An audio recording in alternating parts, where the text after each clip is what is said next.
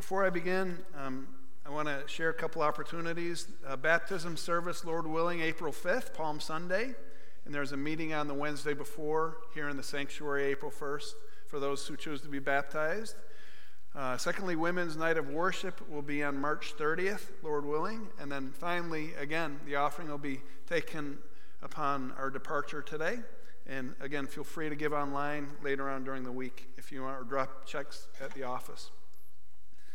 All the other opportunities can be found on website, bulletin, Facebook, etc. Well, as I mentioned, we changed our focus from being stumbling blocks, 1 Corinthians 8 through 10. We'll reserve that for another time. And for obvious reasons, the Lord led me to change my focus this morning to grappling with fear. Well, as I mentioned, we need to take serious the precautions that we've been told. We don't want to be accused of spreading the virus if we don't take the precautions and say they didn't listen to us, it's their fault. So we want to be very careful that way. And so you can be listening to the news and be watching our website and emails. We also, though, need to balance that with our calling as believers in Christ.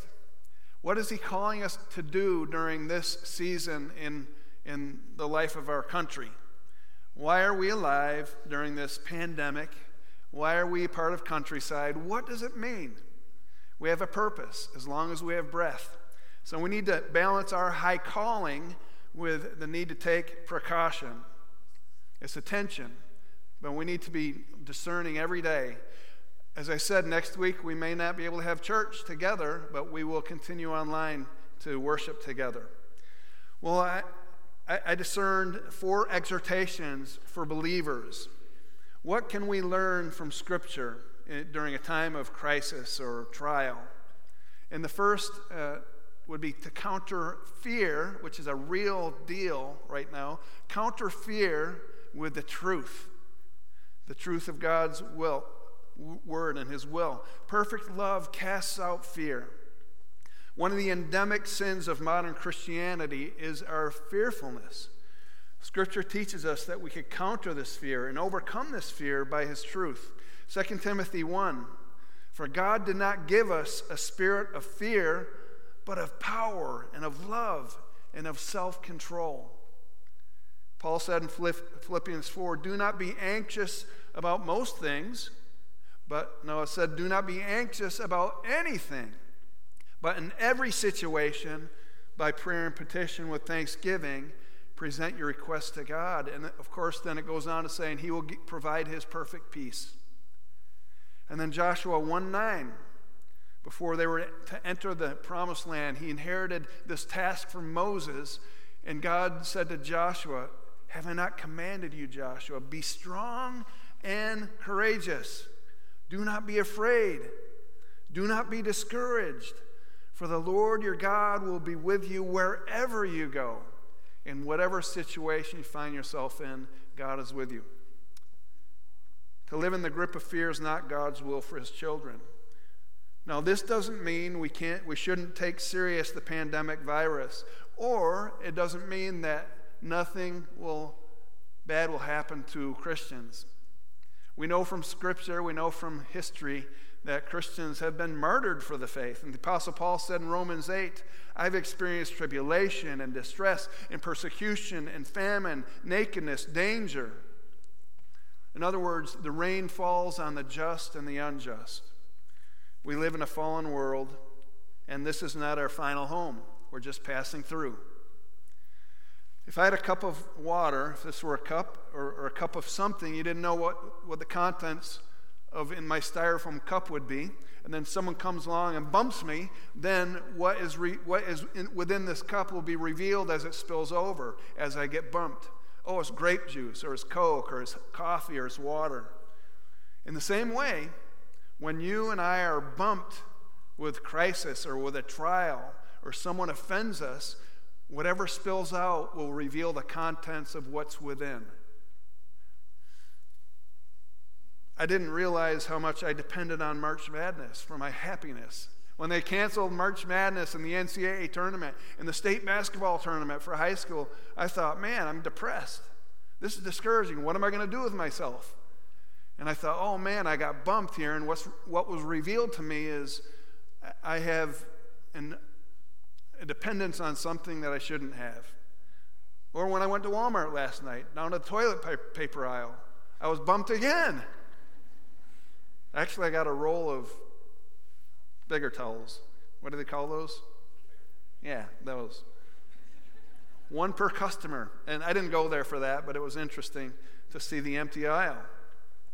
But we still have the King of Kings sitting on the throne, and we still have his living Word of God accessible to us. And when it talks about the Word of God, it literally means God is speaking.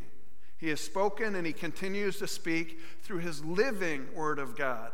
We can hear him, especially loud and clear during times like this, as we turn to him. We need to counter the fear with the truth, because he said, when we know the truth will what? It will set us free from fear, anxiety. The most frequent command in Scripture is do not be afraid. And connected to that, the most common exhortation is I will be with you. Do not be afraid, for I will be with you. It's repeated often throughout Scripture.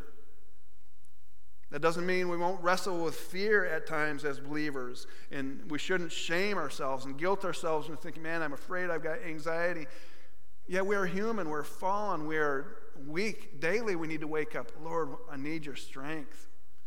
There have been a few times in my recent past where I've trembled in fear, and that trembling has lasted. My hands were shaking. I knew that I was stuffing anxiety and the fear of the future for my loved ones or even for my life on one occasion, and I didn't know what the future held. And so I was literally trembling in my soul, and my blood pressure spiked. But what did I turn to for relief and comfort during that time that kept me up at night? I could have distracted myself with sports or entertainment or watching a boatload of television. I could have distracted myself with my children's activities. I could have turned to pornography or drugs or alcohol to numb the fear. Or I could have turned to busyness. Man, the sin of busyness. Just get on that hamster wheel and keep myself busy at work or with entertainment or amusements or partying or activity. I could have just been so busy and crowded out the ill feelings that I had. That's what we do. But instead, I used this time of uncertainty to drive me to a greater dependence on God. I meditated on a list of fear not verses that I'd compiled on the computer, like 2.5 pages worth. And I meditated on them daily, day in and day out for weeks.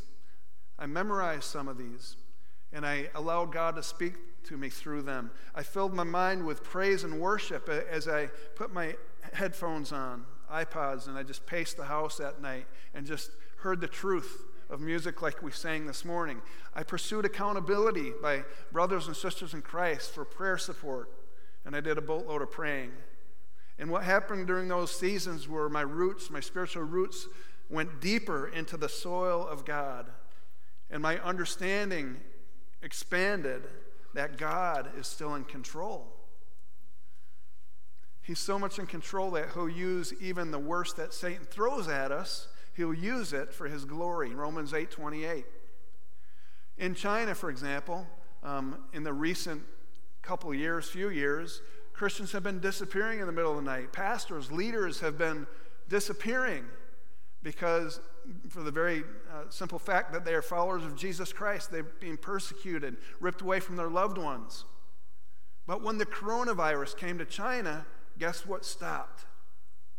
The persecution. God uses all things for the good, for those who love him.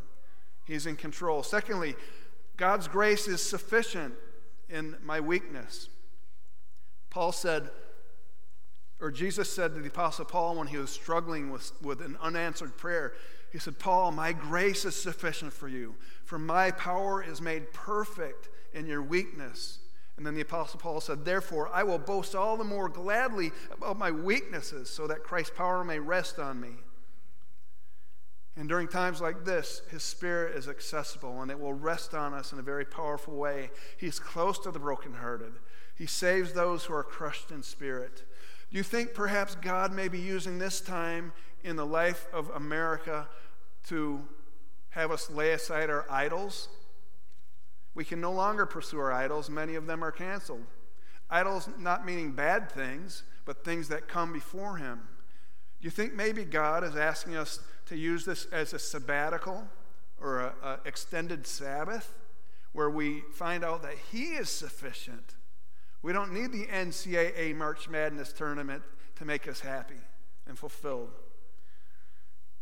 I don't know. I think maybe this is a really great time for us to dig into God and dig our roots down deeper. I love this blog from Glenn McDonald that I receive every weekday. And he wrote, in 1852, a resident of New York City, feeling homesick for his native England, came up with what can only be described as a wacky idea. He resolved to introduce America to the birds mentioned in the plays of William Shakespeare, one of his own. So he gathered 8 mated couples of species of birds. They were trapped in England and transported across the Atlantic and released in New York City. Most of the birds vanished, never to be seen again, but one of the species took a look around North America and said, "This will do very nicely, thank you." And it was known as the Weaver finch. Have you heard of that before? It's the only one that survived. One of you. Do you recognize it up here? If you don't recognize it by that name, it goes by the name of the common house sparrow, that annoying bird that will wake you up in the spring right outside your bedroom window. During the Bible times, the poorest of the poor would purchase sparrows to eat because they were that hungry. Jesus said during those times, "Are not 2 sparrows sold for a penny? Yet not one of them will fall to the ground apart from the will of your Father. So don't be afraid. You're worth more than many sparrows." And what's interesting is the variation of Jesus' words reported in Luke. "Are not 5 sparrows sold for 2 pennies?" Here we have an insight into the first century marketplace. 2 sparrows sold for 1 penny, 5 sparrows sold for 2 pennies. In other words, if you bought sparrows in bulk, like toilet paper, the 5th one is thrown in for free. The 5th sparrow was worth so little that it was nothing more than a lightweight feathered incentive to hand over 2 pennies instead of 1. Jesus couldn't be any clearer. No, not one of them is forgotten by God. Every sparrow matters. And if God cares about the 5th sparrow that much, think about how much he must care for you. Poet Civilla Martin was visiting the Doolittles, who were both invalids, an elderly married couple, housebound. And Civilla Martin, this poet, recognized how much peace and joy this elderly couple exuded. And so she asked them, "What is the secret to your happiness?" And Mrs. Doolittle responded, "Well, his eye is on the sparrow, and he watches over me." And so this woman took that quote from her and formed a poem by the same name. And then someone later on put music to it, and it can be found in our hymnals. "His eye is on the sparrow, but he watches over me." God knows what's keeping us up at night. He knows what makes us feel overwhelmed. He knows what's breaking our hearts and filling us with fear. He knows what makes us clench our fist in anger. He knows and he cares because his eye is on us. We're all immortal on this earth. Did you know that? On this earth, we are all immortal as children of God. That is until God says, "Now it's time for you to come home." There's no safer place to be than in the center of God's will, even in the middle of a pandemic. As believers in Christ, we can overcome fear with God's truth. Well, that is the major point. I got a couple more that are pretty quicker. Secondly, the second exhortation is we have an amazing opportunity as God's messengers of hope. Did you know that in the early church in the 3rd century, plague broke out in the Roman world, the Greco-Roman world. And during this plague, all of the religious leaders of these pagan gods, Greek gods, they freaked out and they abandoned the temples and they all abandoned the cities to get away from the plague. And they left all those who were infected behind in the cities to die. Or if they were walking along the road and found out someone was infected, they just tossed them in the ditch alongside because they didn't want to catch what they had. But guess who else remained behind in the cities? The Christians. And they went in the ditches and they picked up those who were abandoned and they nursed them back to health and prayed for them, introduced them to their healing Savior. And when the plague had passed, I wonder how many returned to the temples. Not very many, but the Church of Jesus Christ exploded because Christians stepped out in faith during a crisis time. They didn't fear for their lives. Instead, they were willing to die for the sake of others. And Jesus modeled this for the early believers when he approached the lepers and the outcasts and the sick, and he instructed us to do what he did, to touch them, to lay hands on them and pray over them, to heal the sick, to touch them. I wouldn't touch a leper, I might catch it. No, I want you to lay hands on them, heal them in the name of Jesus. And so the early church followed suit. And Jesus said, he will say at the end of the age, the way you treat the sick is the way you treat me. In China, stories leak out in recent China here, during the corona outbreak. Stories have leaked out, but you haven't heard much about the volunteer effort that has been taking place in China, where just average, ordinary Chinese citizens, many of whom are Christ followers, went house to house, handing out supplies, taking temperatures, handing out masks to people, risking their own lives to care for those who were trembling in fear, sequestered in their own homes. We go on mission trips as a church on a regular basis, and one of the ones we did that I went to a few years ago was Houston after Hurricane Katrina. It's a risky thing to clean up homes that have been washed away, with a flood, and taking down moldy drywall and throwing out in the street. And I remember stepping with my gym shoes on a nail in drywall, and I felt it, and I was able to stop myself so it didn't penetrate my skin, but it was a nail sticking out. And I was thinking, yeah, this is risky. This is dangerous to go on mission trips like this. But is it worth it? You bet. It's not only fulfilling, but we're experiencing our purpose for which God has called us. You might be saying, Pastor, you can't be so naive during a time like this. Don't be foolish. Don't place yourself in risky situations. You need to take care of yourself. After all, doesn't it say your body is the temple of the Holy Spirit? Well, Jesus said, if you want to be my disciple, you must do what? You must be cautious, right? And you must protect yourself, right? Isn't that what he said? If you want to be my disciple, you must die to yourself, take up your cross, and follow me. In other words, give up your rights, be willing to die, and follow me. That's what Jesus said. Matthew 10, he also said, I'm sending you out, disciples, as sheep among wolves. On my account, you'll be brought before governors and kings, Gentiles, and when they arrest you, do not worry about what to say or how to say it, because at that time you'll be given what to say, for it will not be you speaking, but the Spirit of your Father speaking through you. Therefore, do not be afraid of those who kill the body, but cannot kill the soul. Rather, be afraid of the one who can destroy both soul and body in hell. Are not 2 sparrows sold for a penny? So don't be afraid. You're worth more than many sparrows. Now, if you're listening online and you've deemed yourself to be an at-risk person due to your age or your health, and you're self-quarantining yourself, that's great. But guess what? You're still the church, and you can accomplish much in the privacy of your own homes. If you own a computer or a cell phone, or if you have cards and stamps, then you can be an encouragement to people. You can reach out to people. You can Find out if your elderly neighbor is in need of anything. You can call the church on behalf of folks, and we'll be willing to serve. There are many here. Who would be willing to serve here if you know of people in need who are lonely and alone? And so what I want you to do is I want you to call the office or look online, and we'll let you know people that you can call and encourage during times like this.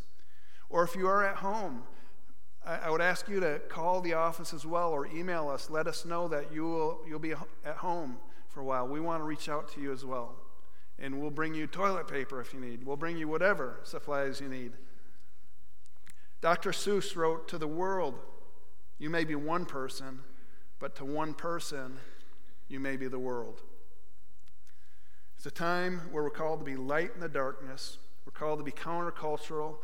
We're called to be agents of hope in a hopeless world. We're called to be resurrection people. Look for opportunities to be Christ. Thirdly, we must continue to meet together. We must continue to meet together. Scriptures commands us to live as a redeemed community, not as isolated individuals. We are responsible for one another because we're the body of Christ. John 13, "By this everyone will know that you belong to me, that you're my disciples, by the way you love one another."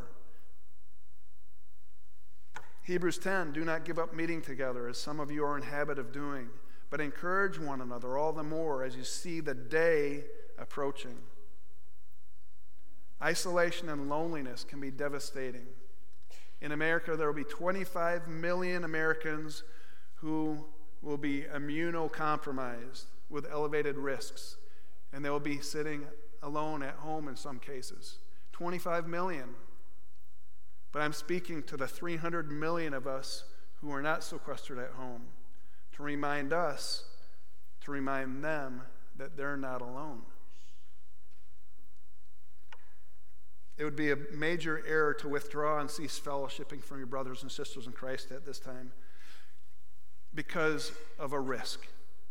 Think of this. There are Christians around the world meeting this morning in underground churches, in churches' secret services, and if they are found out, they will be arrested just like that because it's illegal to be a Christ follower. Would you call that a risk? Christians today, what they do is oftentimes if they can't meet together, they will still meet together in parks, one and one. They will agree to meet, sit on a park bench. They won't even talk to each other. They'll just simply sit next to each other and acknowledge each other's presence, pray for each other silently, and they say this is so life-giving. It's a necessity for our spiritual lives to meet together. And then once they meet for a while, then they'll both go and they'll go to another park and they'll find another believer and sit down with them throughout the day. They gather together with other Christians to support them and encourage them.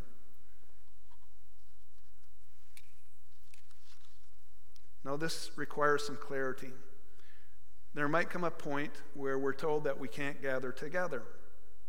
And we'll need to comply with a request. But even before that, we can be complying with the precautions like I mentioned up here again. It's worth repeating in the next slide, I think. No, maybe not. We need to sit fat in church. We need to practice social distancing by not shaking hands, not passing the offering plates, things like that. We'll do communion in a special way.